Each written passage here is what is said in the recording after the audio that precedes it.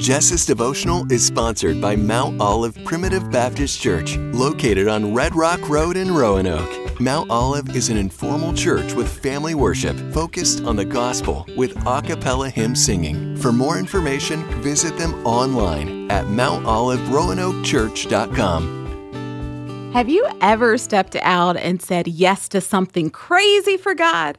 Like you followed him into the middle of the ocean and trusted him to keep you afloat? Stepping out in faith is not easy. In fact, it's messy. It's a lot of wondering what you're doing and why you're doing it. It's a lot of closing your eyes and begging God to remind you of all the things he's placed on your heart when he originally gave you the vision. When you stand in the truth that you have obeyed, it doesn't really matter how everything looks or feels. What matters is that you were obedient. You believed what God was telling you. Stepping out in faith is about boldly facing your hardest critics and telling them you're not sure if everything will work out. It's being at peace in total chaos. It's putting yourself out there and wondering if you'll live up to expectation. It's wondering if you have anything to offer at all.